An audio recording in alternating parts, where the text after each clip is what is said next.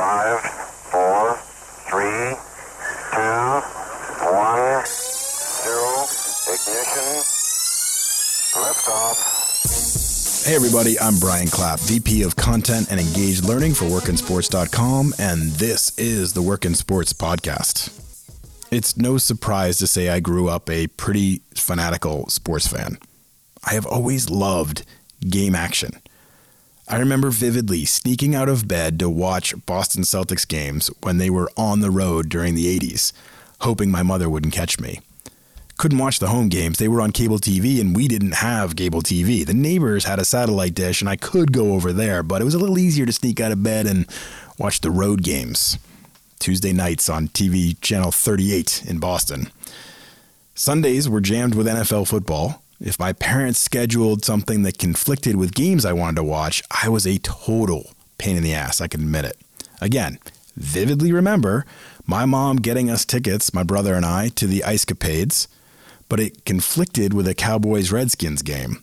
And, at the time, this was a huge game. It was very important. I was a complete jerk the entire time of the Ice Capades, wondering how much of the game I was missing and what was happening. You couldn't really record stuff back then, so I knew I had missed my one chance at seeing it, and I was so poorly behaved, I got a massive lecture for being unappreciative of all that my mother does for my brother and I, which, I deserved it. I totally deserved it, but I was and am still addicted. I remember in high school watching late night West Coast college basketball games, hoping to uncover some relatively unknown but talented player that I could brag about knowing. Cedric Ceballos is a perfect example. I saw him play a game for Cal State Fullerton and then definitely name-dropped him in conversations with fellow high schoolers, acting as if I was some amateur scout, with more knowledge than they had. What a dork. My grandmother every year got me a subscription to Sports Illustrated, and I read it from cover to cover.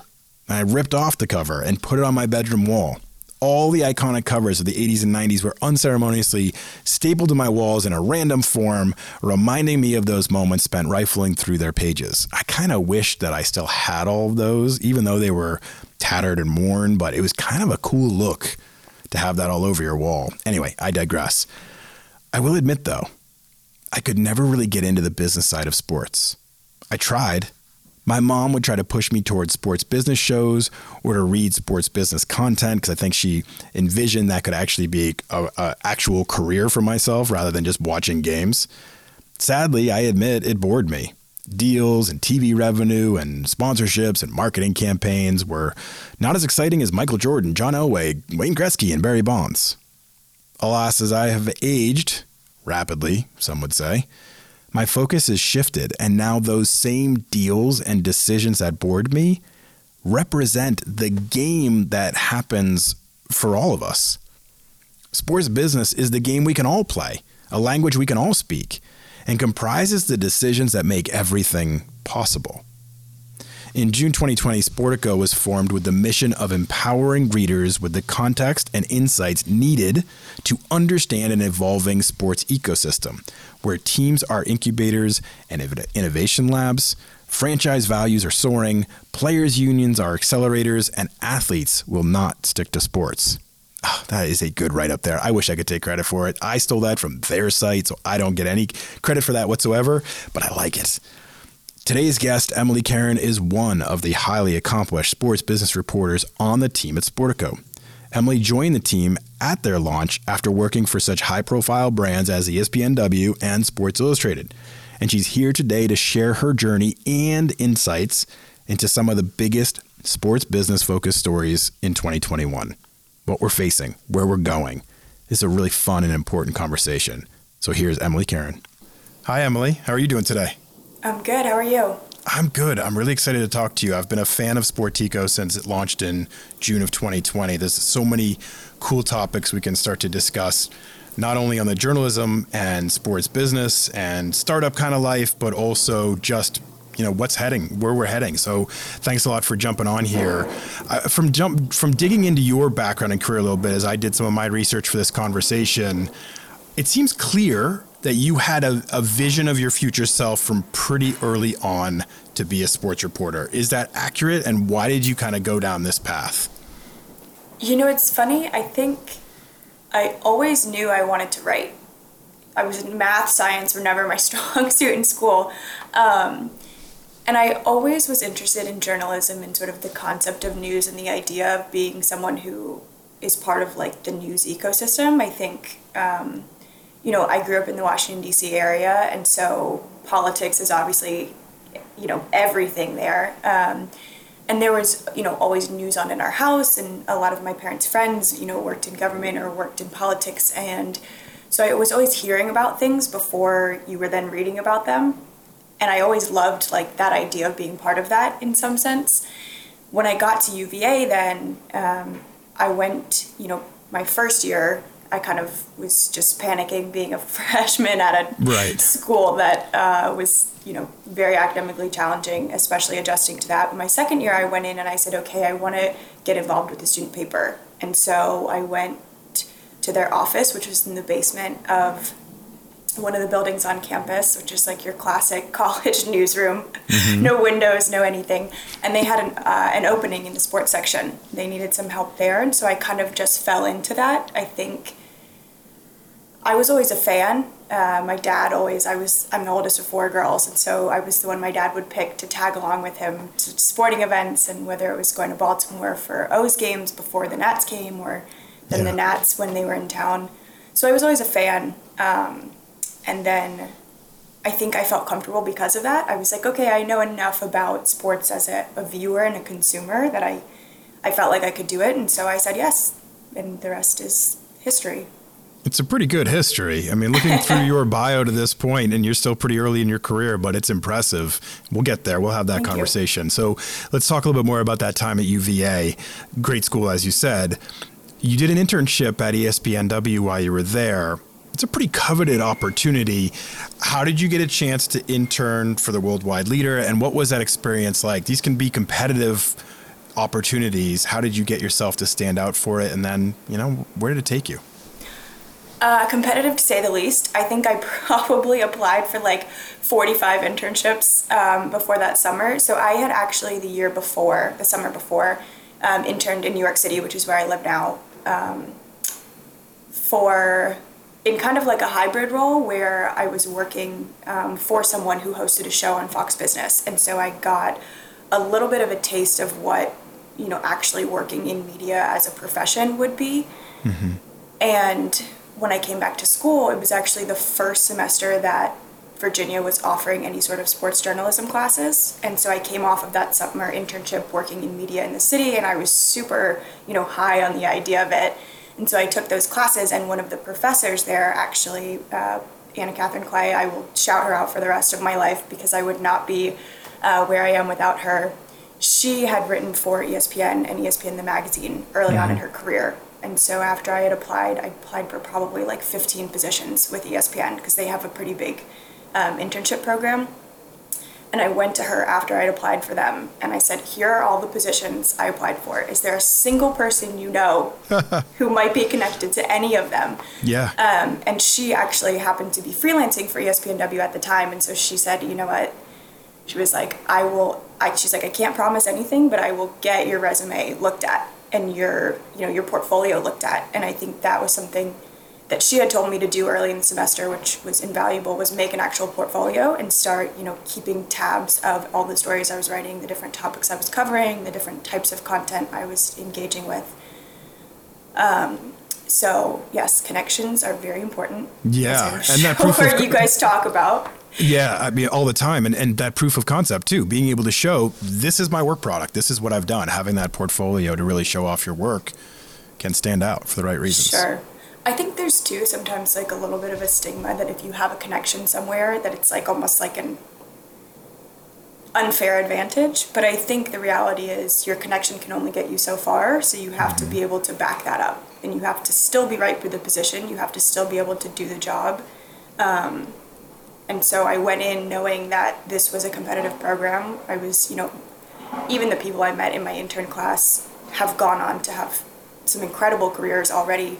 So we were all very competitive with one another. And so it was really like everyone knew they had a lot to prove that summer. Yeah, for sure. To go back to your point on, networking too, and just who you know, I've talked about this a lot on the podcast before, but when I first started in the industry at CNN Sports Illustrated back a while ago, we had probably 4 or 5 people that were there who just knew somebody. They were like the son of a media writer, or they were like connected to this team executive. And within a year, they were all gone because none of them could do the work. None of them could do the job. So it is that balance of you make the connections, you have those people that you know, but you have to be able to do the work too. I think that's so important to put in there. Right. So most interns don't write feature stories or end up on Outside the Lines. You did both, which is really impressive. I just went back and read your story on Penn State kicker Joey Julius, who struggled with binge eating and depression. It's 2,500 words. It's awesome. It's really well crafted. I was hooked at once. I really enjoyed the story, even though it was from 5 years ago.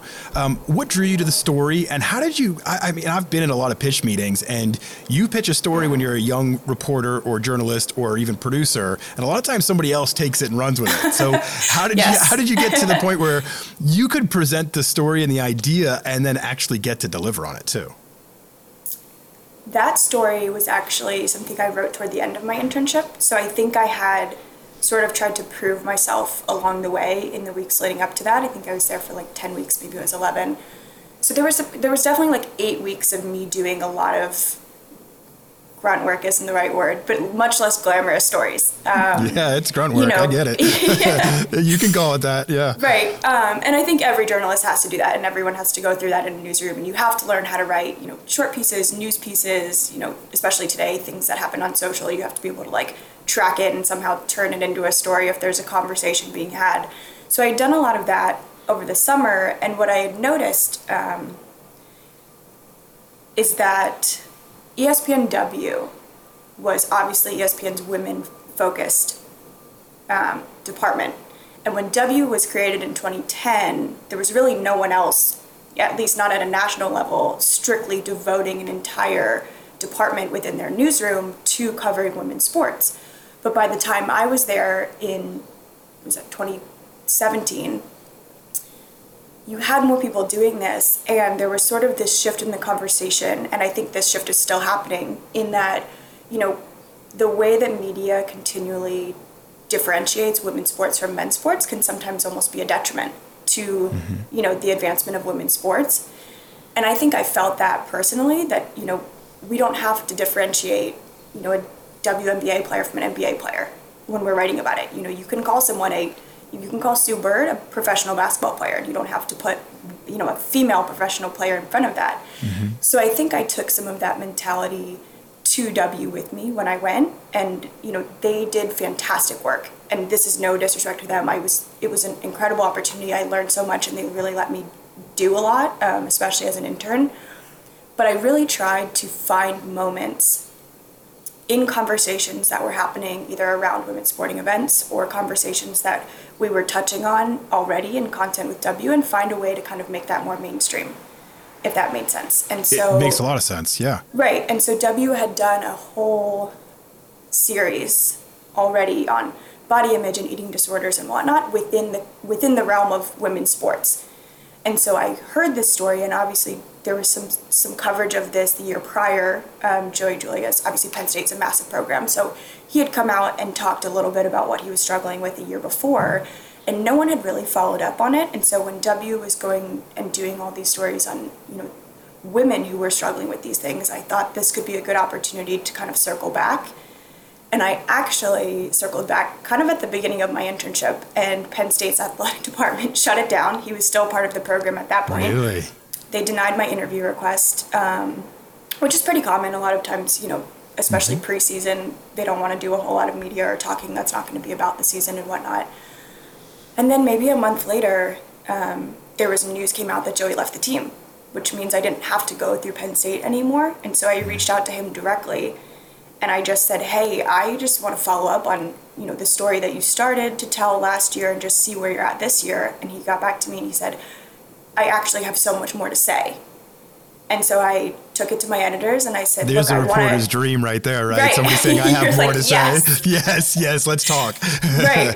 And so I took it to my editors and I said, do you want to have someone else on staff take this call? Do you want to have someone else on it with me? And they said, this is your story. They're like, you had the gut instinct to reach out. You had kind of the hunch that there might be something here, like follow through with it and see where it takes you.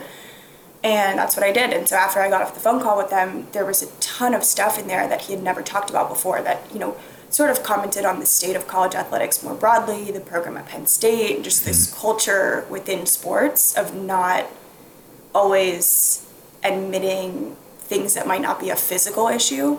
Obviously athletes are inspected as physical specimens on a daily basis by everyone on staff, everyone in the media. But this was obviously much more of a mental health conversation, a conversation about body image, a conversation about depression and anxiety. And so it clearly wasn't something that was talked about as much within his program, which is why he ended up leaving, or something that wasn't handled in the way that was helpful for him at the time, or wasn't what he needed at the time. So, yeah, I think there was more to the story. Yeah. And my editors let me do it. Obviously, there was tons of guidance throughout the edit process. I had never tackled a story that big. I had only, the features on air quotes, because the ones I had done at school were still running in a newspaper at the student paper. So you still have a word limit there where you're talking like maybe 1,500 words for a feature if you're lucky. Right. And this ended up being, it was like 3,000 words when I filed, and after edits it was like 2,500. And so I was really lucky to have a support system in place in the way that, the team came around me, and there were other writers on staff who were like, hey, do you need help? Can I, do you need ideas? Do you need to bounce, how you're going to structure it off someone? And then the edit team was fantastic. And so they really just let me have the moment and follow through on what I had started. And yeah, I am very grateful for that. That says a lot about the organization and the culture too. I mean, that they not only allowed you to, but supported you through it and helped guide. Because, I mean, again, for all the people listening out there, it's an important part of your career to land in the right spots too, and to be at the right organizations and to be supported and have a voice and to be able to contribute. And so that had to be a really empowering moment for you as well too, to know that it wasn't just the idea, it was the full-on execution they were going to let you follow through on. Yeah, and they did that a number of other times. I know, like, when we approached the NBA draft in the summer, I had reached out and I said, okay, I know the NBA is not women's sports and it's not technically our beat, but this was the year, like, Markelle Fultz was projected to go number one. His best friend, Kelsey Plum, had just gone number one in the WNBA draft. I said, okay, there's a connection here. Like, can I find a way to tie them together so that we have content that contributes to the conversation that's happening? And they, it was a green light then, too. So I think, having someone who is adding content is helpful for them. Right. It's very rare that a story, especially an outlet like ESPN that's publishing regularly, that has lots of editors on staff, is going to be, okay, let's pump the brakes. We don't want your story. Obviously, it happens. But I happened to be on a team that was really supportive of a lot of the ideas that I had. And good ideas come from everywhere. And a lot of organizations don't always recognize that. But it sounds like they were very open to the idea that this is a good idea. This is a good concept. This is a good story that we can tell, not about where did it come from or who generated it. It's more about, it's all about the content, right? And that's sure. Nice to know. So let's go back to the Joey Julius a little bit. It's not, again, big feature, 2,500 words. I dorked out on it. I copied it over to, because I dorked out not only on the content, but also I copied it over to see like how many word count, because I was like, oh, wow, they really gave her some leeway here. And it's 2,500 words. It's great. But that's a lot in our world to talk about. Like that's a big commitment on their part. But then to jump on OTL and talk about it as well on Outside the Lines, I've known 20-year vets that can't really do that can't really jump on and articulate themselves and be comfortable in that environment. How did you channel that level of confidence as, a college junior on an internship to be able to get out there and be so visible? I think something that one of my mentors once said to me, who was a reporter in DC on the Hill for a number of years, he said that, confidence comes from trusting in the work that you've done. And as a reporter, your job really is to know the stories you're telling better than just about anyone except maybe the people involved, right? The people who are at the center of those stories. And I think when you trust the process and trust the work that you've done leading up to it, there's definitely a confidence and a power that comes from that. And I had spent hours researching and fact checking and double checking everything Joey said and corroborating it with other accounts, that he had, statements he'd made publicly before, with the athletic department, with other stories that had been published, with the timeline. And I'd really done the work, the legwork behind it. And so I think it was just a confidence that came from knowing and trusting that I knew the story inside and out. So I didn't really need to prepare answers. Obviously, something a PR person told me once was put a little sticky note with touch points of things you really want to hit on and look at that in the morning before. Yep. But beyond that, I think I knew that I knew the story, and I knew that there would be power in telling that story for Joey. When I first came up in the industry, there were writers and there were on camera, right? And so now that line is extremely blurry, and most people who write are also analysts. They're also doing TV hits. They're also doing, social media content and being more visible themselves. Do you like that side of it as well? Taking some of the writing and being able to do a broadcast presence with it too, whether it's on social or otherwise? I love it. And I also think for anyone coming up in the industry, I think it's a really valuable skill, because this industry, the term multimedia is so real. It's very rare. Obviously it still happens that you will only ever be asked to work in one medium today. And I think it's such an advantage to be able to kind of jump between different platforms. Mm-hmm. And I think it's fun. I think it's, a fun way to talk more about your work. And I think too, when you write a cool story, it's, as a reporter, and this is probably so nerdy of me to say, it's really fun to keep talking about it and to answer questions about it and to kind of get to extrapolate beyond what you could put in the words that you wrote. Yeah, that's not nerdy at all. That's how I think everybody I've ever come across is. It's you put in so much work into these stories, and you really know the people, and you have this personal connection with them in some ways. Not always a personal connection, but you just feel like you know them, and you want to be able to express it as much as you possibly can, and to be able to have that extra channel to do that, I think is a really cool direction that we continue to head. So, you've got a quiet confidence to you. It's clear. You obviously have had to be pretty assertive throughout your career to get to the places that you have. What other traits would you ascribe to yourself? What do you think, how would you label yourself in your career, and what's kind of set you ahead and put you on this path? It's a hard question. Yeah, sorry about that. It's okay. You're not used to getting asked the questions. It's probably a role reversal. I was going to say, right? This is very different. Usually I am the one asking these questions to other people. I like this part. Putting other people on the spot's fun. I think I've always worked hard in my career, and I think beyond having ambition and being driven, you also have to be dedicated, and I think that's something I would ascribe to myself, because I don't think that in an industry where you actually are producing physical works that other people consume, I don't think there's a way to succeed without working hard at that. I think it's probably true that you can't really find much success in any industries without working hard, but especially when you're not just doing something that's internally facing, you really are putting your work out there for the world to see. And so you want it to be the best that you can offer, because it's an outward representation of who you are as a reporter, as a journalist, and as an employee. That's well said, yeah.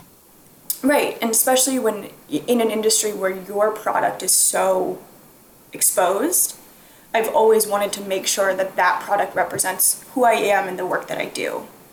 And so I've always worked hard, and I think that's perhaps where the confidence comes from, is I really do trust the work that I do, because I always, dot my I's and cross my T's. And I think, every good reporter does that. And I just think it kind of all pulls itself together in a way that lets you be confident. And I also think there are not many females in my industry. I don't think I've ever worked in a newsroom with more than, ESPNW was the anomaly, and it was actually a funny place to start my career because I was on a team of almost all women. Mm-hmm. And then I took my first job post-grad, and I was in a completely different situation when I was in a newsroom that had very few women and still had more women than many others do. And so I think I just always learned to speak up for myself and to advocate for stories I wanted to do, and to kind of have to ask, not necessarily ask for opportunities, but bring stories I wanted to the people in charge and make those opportunities for myself. And so I think being a self-starter has also served me well. Those are great attributes and something that has clearly worked out really well for you. So when you say that and you talk about some of your experiences in various newsrooms and maybe looking around and not seeing a lot of people like you, which is an experience we talk about a lot on this show as well for a lot of different types of people, who do you look up to in the industry? Who do you look at and say, boy, they've really, set the bar high and I want to be like them, or just learn from or pull from? Is there anybody out there that really stands out to you on that side of things? Yeah, there are a lot of people. I think, when I was younger, it was people, who were on TV who I idolized, whether that was Erin Andrews or Carissa Thompson. And it was really that, like, the people who were most visible. And I think, obviously, I still have so much respect for those women. And I think there's so many doors that they opened for other women to come. But I think now, too, a lot of my role models are people who are more behind the scenes, just because I think those are names you don't see or hear as often. But there are still so many people who, have opened doors in a much less public sense. And so it is cool to see that happening in the industry, but hopefully more to come. Yeah, for sure. Right, still work to be made, and still work to be made in diversifying newsrooms across the country, and not just in terms of gender, but in terms of race and sexual orientation and ideology, I think. 100%. And I think steps are being taken toward that, but I do think a lot of times think it's the women who work behind the scenes. There were a couple female editors at Sports Illustrated, which is where I worked my first job after school, who worked on the magazine side, who you would never know their names because they were an editor, they didn't have bylines, they didn't, publish pieces, but they were instrumental in crafting massive sections of this iconic magazine. And those are the women who I think I've actually taken a lot of lessons from since. I think, I couldn't agree with you more. And, my first boss in the industry, Sandy Malcolm, was a huge mentor to me, and she taught me so much from everything you're talking about too, and nobody would ever know who that is. And yet you'd hear Jackie McMullen, you'd hear Sally Jenkins, you'd hear a lot of these these familiar names that became iconic in the industry, and deservedly so. But you're right, there are a lot of unheralded people behind the scenes that are doing amazing things, and it's nice to celebrate them as well. You referenced Sports Illustrated, so you jumped there after graduating, and you were on the news and college sports kind of beat. I've always been surprised throughout my career. I mentioned I was at CNN Sports Illustrated, then I was at Fox Sports for a while. I've always been amazed at you think of journalism as a standardized thing, and yet sometimes organizations have extremely different approaches to their storytelling, their gathering, their sourcing. What was that experience like for you as you've gone through your career and noticed that maybe there's a different way of approaching things that maybe you did or didn't agree with?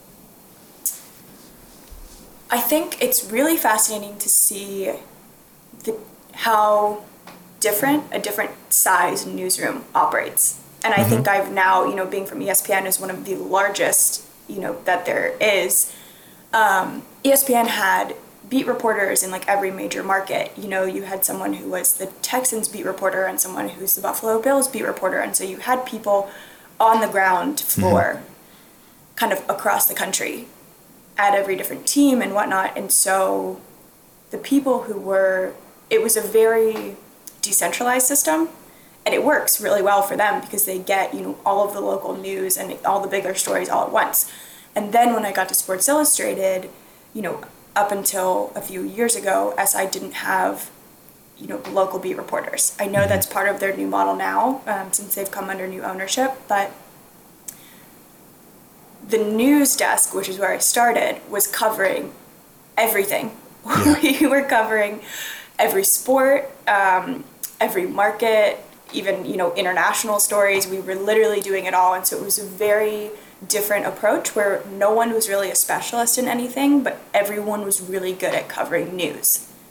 And so it didn't matter where the news was coming from. I think our team and our staff, and Stanley Kay, who's ran the news desk when I was there, was really good at just teaching people how to cover news as a story, regardless of what it was about or where it was coming from. And also giving everyone on the news desk opportunities to kind of spread their wings a little bit. And we go back to talking about mentors. I think SI did have a lot of people there who were willing to, male and female, willing to give people the chance to write, kind of like my experience at ESPN.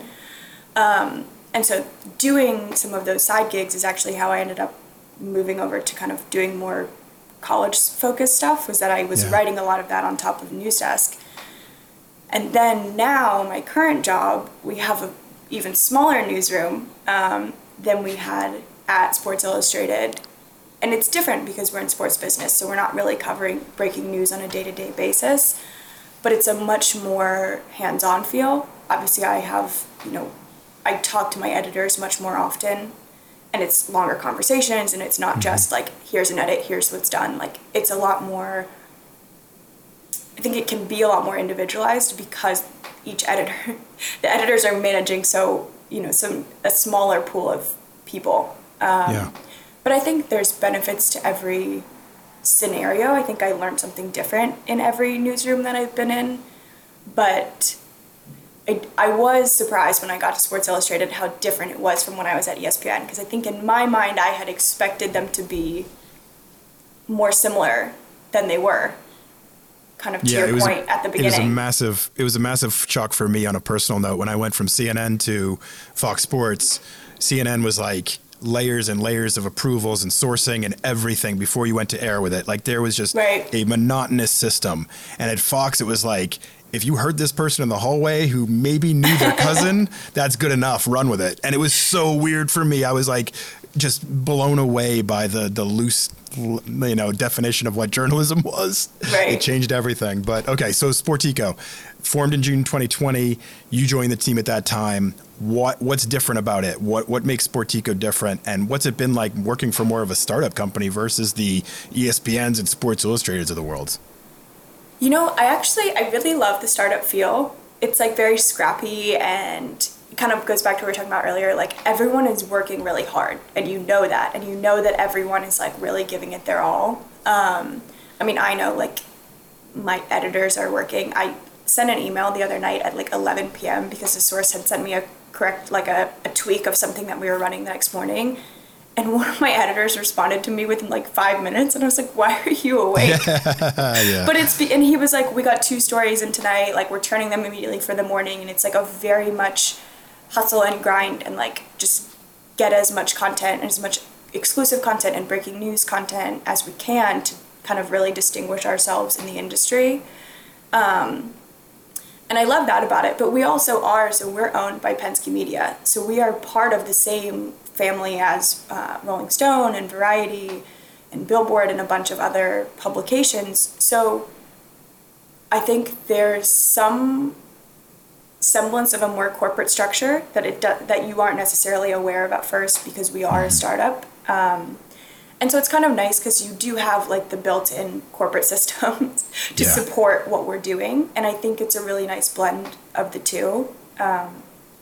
But I think sports business is sort of a niche that became increasingly relevant over the last year when sports closed down. And so I think it was a really unique time for us to launch. We actually moved up our launch by several months. We weren't supposed to launch until I think it was September. And then the pandemic hit. And then they were like, okay, the only thing people are talking about right now is sports business. And we have all of the experts who that is their bread and butter, that is their wheelhouse, getting ready to join our staff. Like, let's get this thing started earlier than we had planned. So it was very, very scrappy then at the start. Yeah. Because it was like, oh shit. Oh, sorry, I don't know if I'm. No, you can. That's fine. Okay. Zach Garitas was on a couple weeks ago and he dropped the F-bomb like 5 times. So it's like, don't worry about it. It's totally fine. He's great. Also, we've actually done some coverage of Teamworks and stuff, and they have an awesome. Oh, he's amazing. Yeah, love that. But it was like, oh crap, we need to get started and get going, and like, what can we pull together, and like, what stories are we going to launch with that are going to make an impact, that are going to get us recognized. And then it's been a very much a building effort since. So it's cool. And I think the most unique thing is I've never been in a newsroom where people collaborate as much as we do. Oh, that's cool. I think people in newsrooms can get very territorial. They're like, this is yeah. my, right, this is my story and this is my byline and like, I want the credit for it. Because at the end of the day, like I said, you know, the work that you do is, that's what your career is going to be defined by and based on.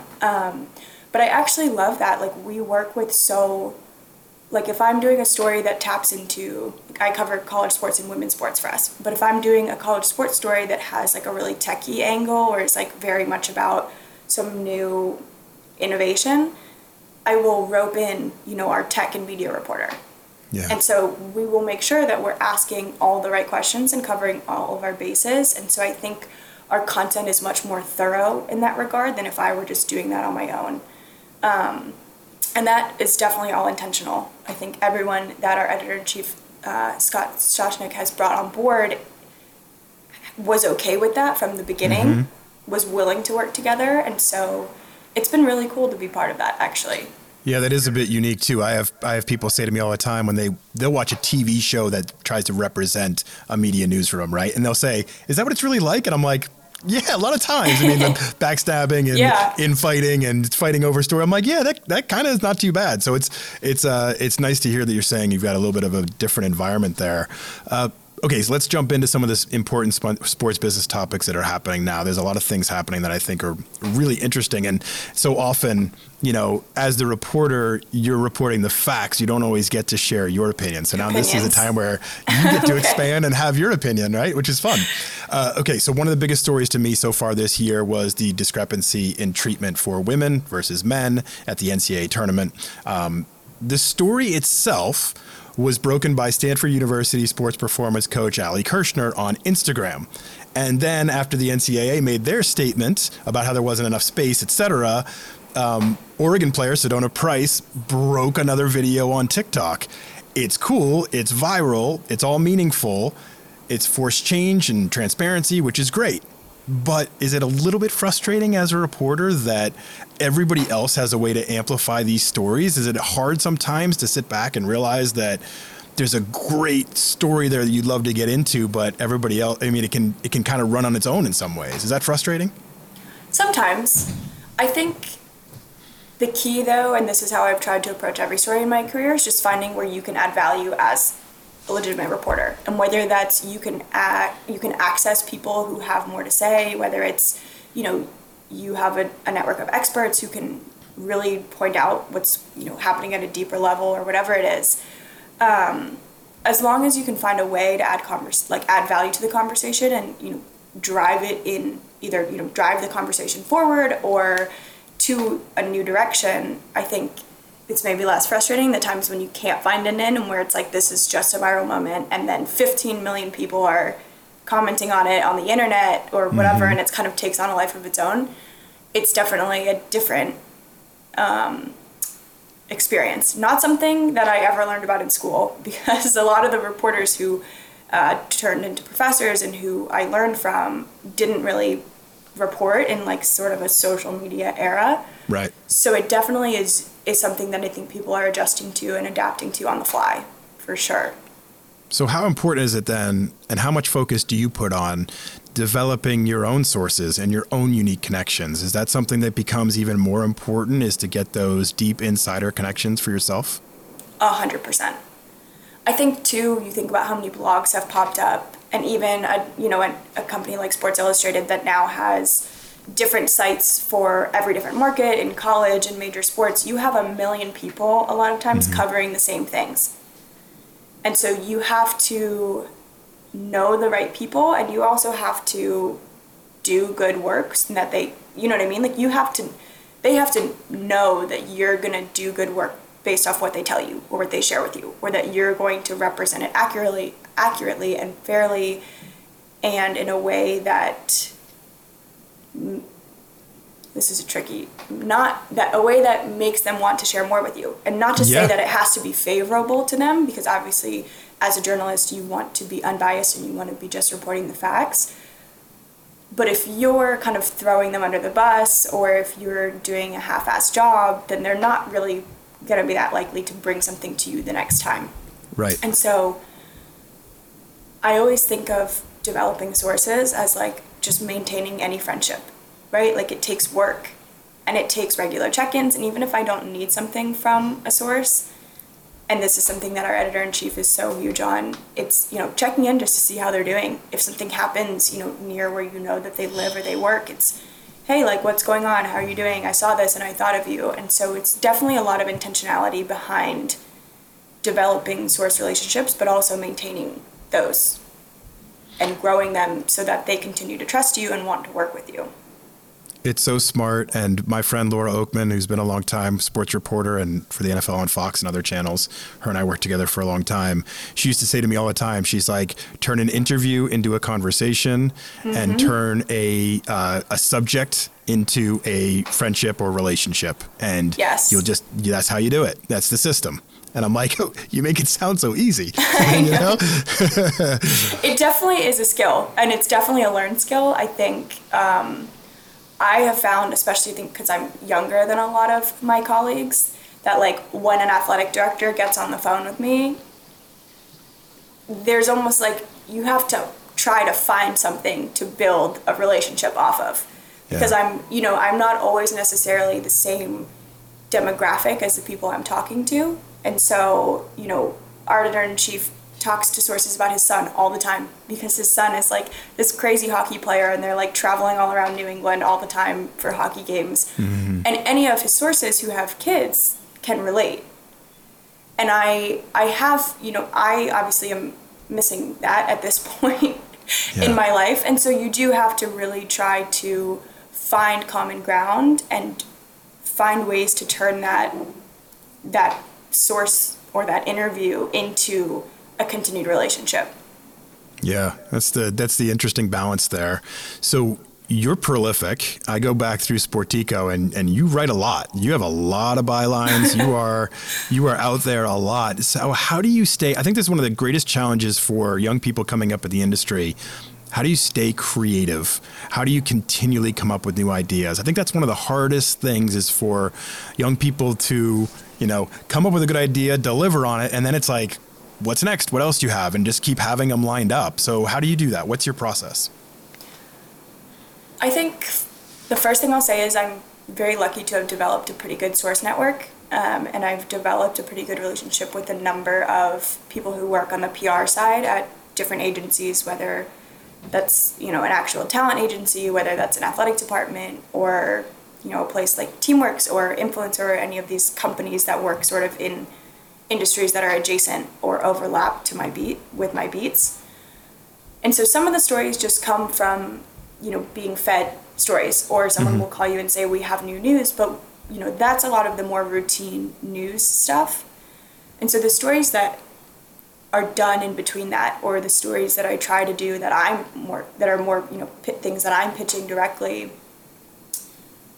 are things, I always say this, I try to see the forest through the trees.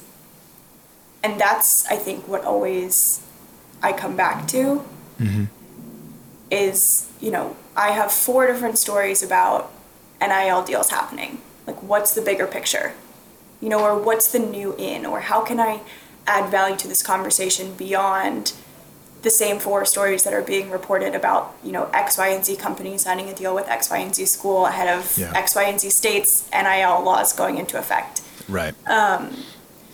So I think it's really just continuing to ask yourself, what are the main conversations happening in my beat, in my area, in my industry, and how can I add to those? How can I find a new into that? How, and I even sometimes will go to sources I have and say, hey, what do you think the biggest stories are happening right now in our space? And then they come back with the stories and I say, okay, I never thought about that one. Yeah. Or this one has not been top of mind for me, but clearly it's top of mind for you. So why is that? And how can I make sure that I'm covering it in case it's top of mind for people, for other people too? So That's really smart too, because that makes them feel valued, right? That makes them feel like their opinion matters and that they're part of this. It's not just a one-way street where you're asking them for, or, information or whatever it may be. You're asking their opinion. You're involving them in the conversation. That's got to be a powerful dialogue to have with them too. Yeah, and I swear I've gotten some great stories out of it. Yeah. Because people are like, hey, you know what? I actually saw this thing the other day that no one's talking about, but like, this is fascinating because this could change the way my athletic department operates. And then I'm like, okay, sweet, thanks. That's important. Let's talk about it. Let's talk about it. Yeah. And I think too, there's a power in reaching out to people in my industry, like off the record or like not in an interview or like in official capacity, where people feel free to just engage with you as someone else who's familiar with the space. Yeah. And you can have a lot of really interesting conversations that way, I think, in any industry. I know my dad is in finance, and he always talked about when he was younger, just reaching out to the people who work above him just to be like, hey, like, what do you think I should be focusing on learning? And I think this is my way of translating that into journalism. It's smart. It translates really well. I think that's a really smart approach. You mentioned NIL, so names, image, and likeness legislation, which is, I think, one of the most interesting topics going on right now. I'm really into it. I'm very curious about it. I'd love to hear your opinion. Why is it such an important story for our audience? And then how do you think this all plays out? I mean, everybody here has heard me talk about it, and they've heard me interview other people in regards to the legislation. I'd love to hear your perspective on it. Well, yeah, it's a pretty broad question. Take it however you want, right? It is. And I feel like, on Twitter, when you see like those reporters, I don't think many reporters my generation do this, because I think people inherently understand that Twitter is oftentimes a place for opinions. But a lot of newsrooms will mandate that like reporters put in their bio, like, tweets are my own opinion, not reflective of my employer. I'm going to just throw one of those disclaimers out there. I love it. Good, because we're going to get a good, honest answer from you then. Go. Yeah, I think especially the more time I've spent working in sports business, the more you see how commercialized college sports has become. And I don't think the rules or the governing bodies have adapted their treatment of college athletes to reflect that yet. And I think that's where you're seeing this tension, is not in the sense that people are asking for college athletes to be paid outright like professionals. It is in more that they want an equitable treatment based on the growth that the industry has seen. And I think that's where there's like this disconnect. And I know, like, I hate the term student athlete. I really do, because I don't think it's an accurate representation of how college athletes are treated today, or how they're valued, or what they contribute. Right, at the end of the day, the NCAA's whole mantra is that they're students first. But if you're a football player, your entire schedule, what classes you can take, what classes you can fit into your schedule, all of that is dictated by your sport. Like, I remember when I was at Virginia, there were some players who were taking a class that they had literally no interest in, had nothing to do with their major, but they needed, another class, and this was one that fit in their schedules. Yeah. So at the end of the day, they were athletes first, and that's how the university valued them. And that's not a knock on Virginia. That's just how the system operates. And I think people just want the system to recognize that at the end of the day. I think that's where it comes from, and I think the not NCAA property movement that Isaiah Livers and some of the other basketball players started at March Madness encompasses that, where there is a lot of a sense that the athletes are just part of this, like a cog in this massive, like, money-making machine. And there's there's very little value that they're getting out of that today. Especially when you look at, in college basketball, how many other leagues are emerging, how many other avenues these players have to go develop as players, on the court, but then also to get exposure and brand awareness and the whole thing. You no longer really need a university or a college athletic department to do that for you if you're trying to go pro, or even if you're not trying to go pro. So I think those athletes are starting to just say, like, we don't necessarily need the system anymore. We choose to participate in the system, and then the system doesn't choose to treat us or to thank us for that participation. And obviously people get up in arms because, a lot of these kids are on scholarships and whatnot, but at the end of the day, most college athletes are not on full rides. If you look at statistically speaking, especially when you're talking about Olympic sports or non-revenue sports, very few of those athletes are on full scholarships. So they're still paying the university to participate in these programs and to make money for them, even on football teams. You know, there are far more football players than there are full scholarships available. And so I think it's a reflection also of this entire like athlete empowerment movement that we're seeing in the professional realm as well. And you're seeing that and sort of the frustration with the system all trickle down into and all get wrapped into these NIL conversations. Do you think this helps to rectify any of that? Do you think the legislation could even the playing field some, or do you think it's still wrought with issues? Oh, for sure. I think it will definitely even the playing field a little bit. I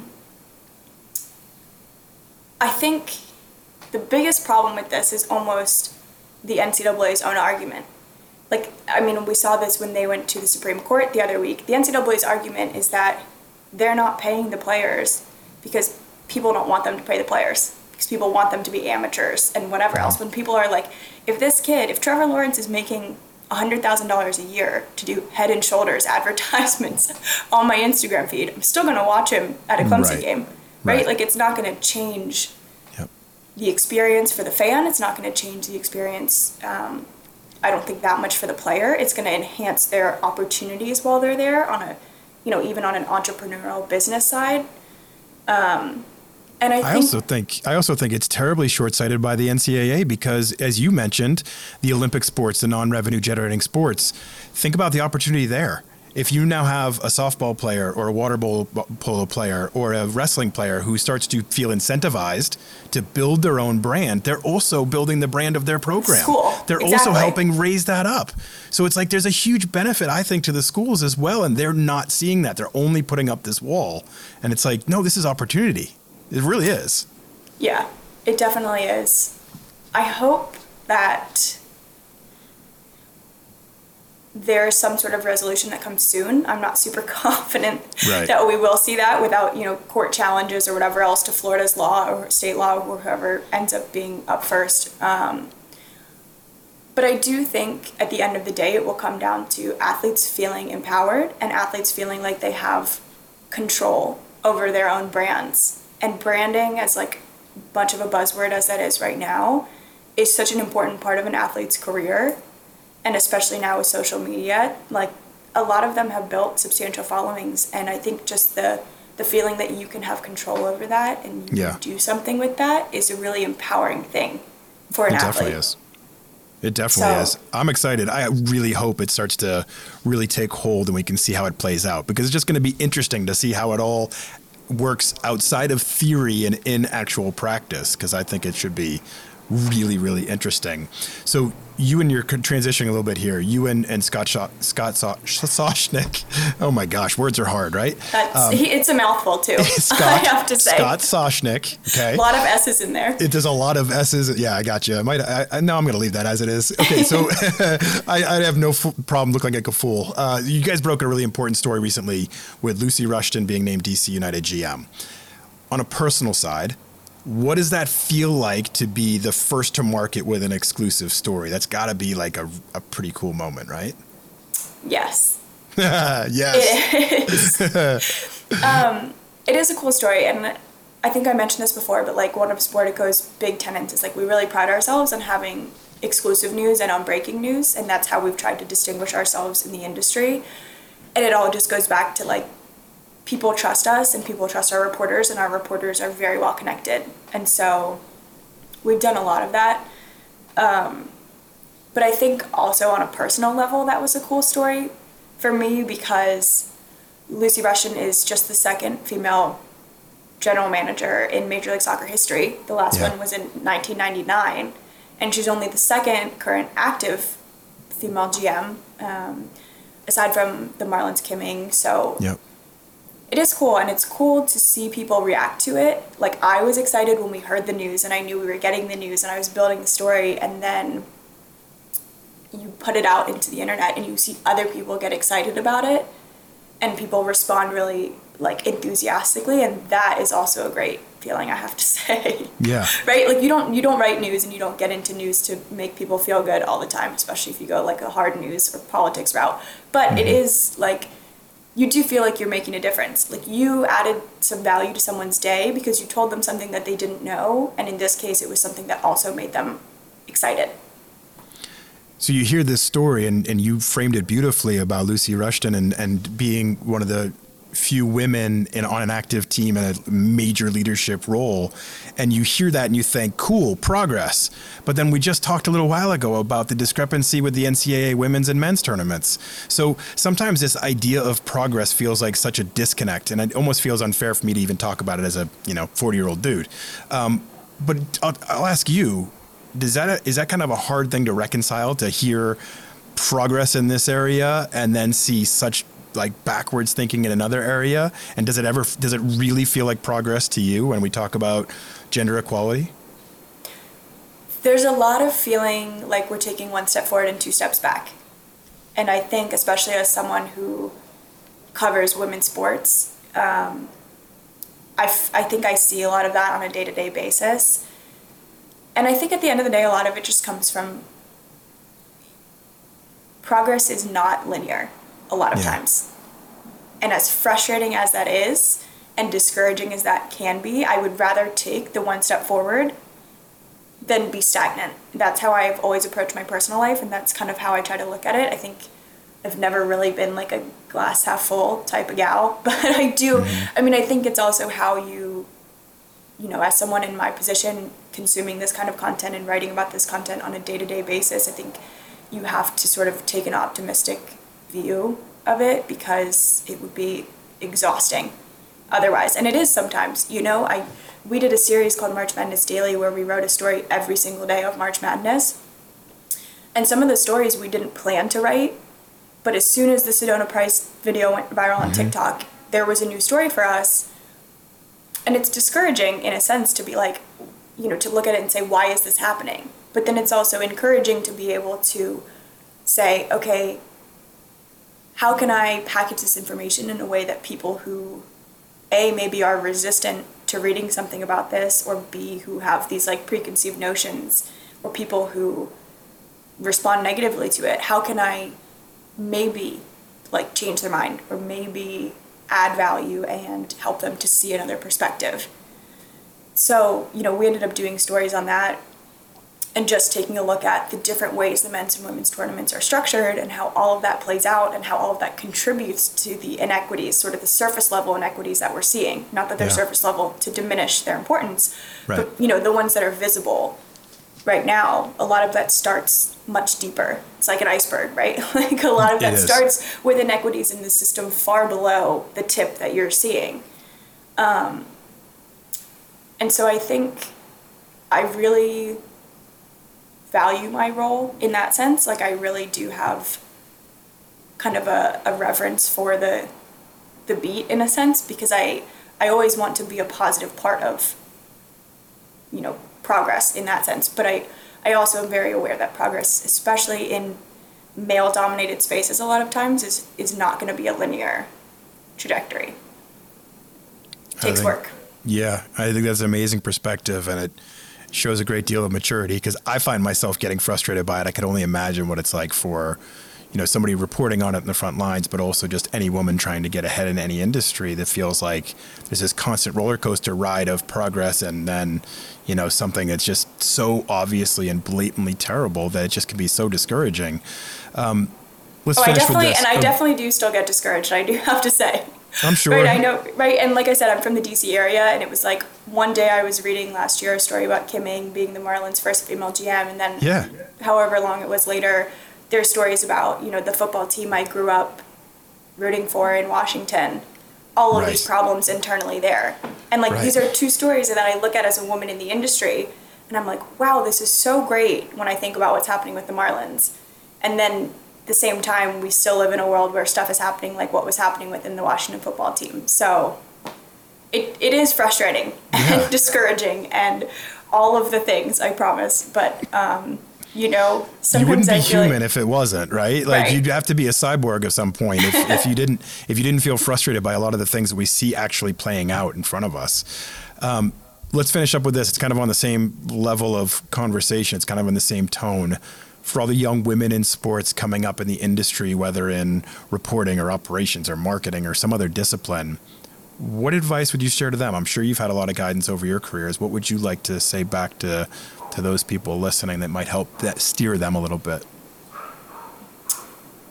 I would say that the concept of just keeping your head down and working hard is kind of a myth. I think especially when you work in an industry where you are not the majority, you have to speak up for yourself, and you have to advocate for yourself, and you have to be your own champion, and you have to find allies and find people who will also advocate for you. I think you do need to do the work. You need to, be willing to put in the time, the effort, the energy.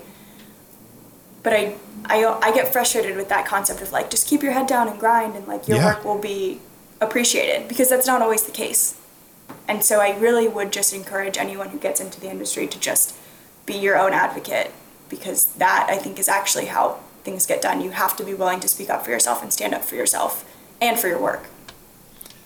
That is an amazing place to end this conversation. Emily, fantastic. This is so great. I'm so glad I got to speak with you, got to hear all your insight on these things, got your opinions on some of these topics too that you don't always often get to share. So thank you so much for coming on. Thanks for having me.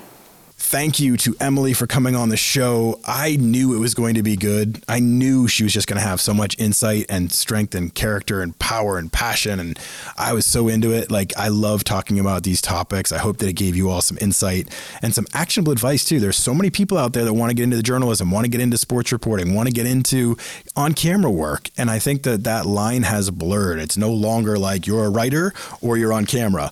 There's a blurry line there. Everybody's doing both.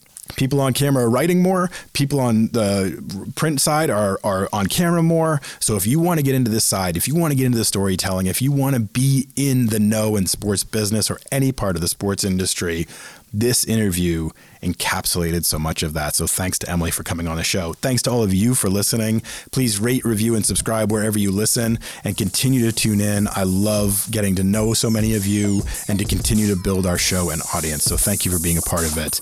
All right, everybody, let's get back to work.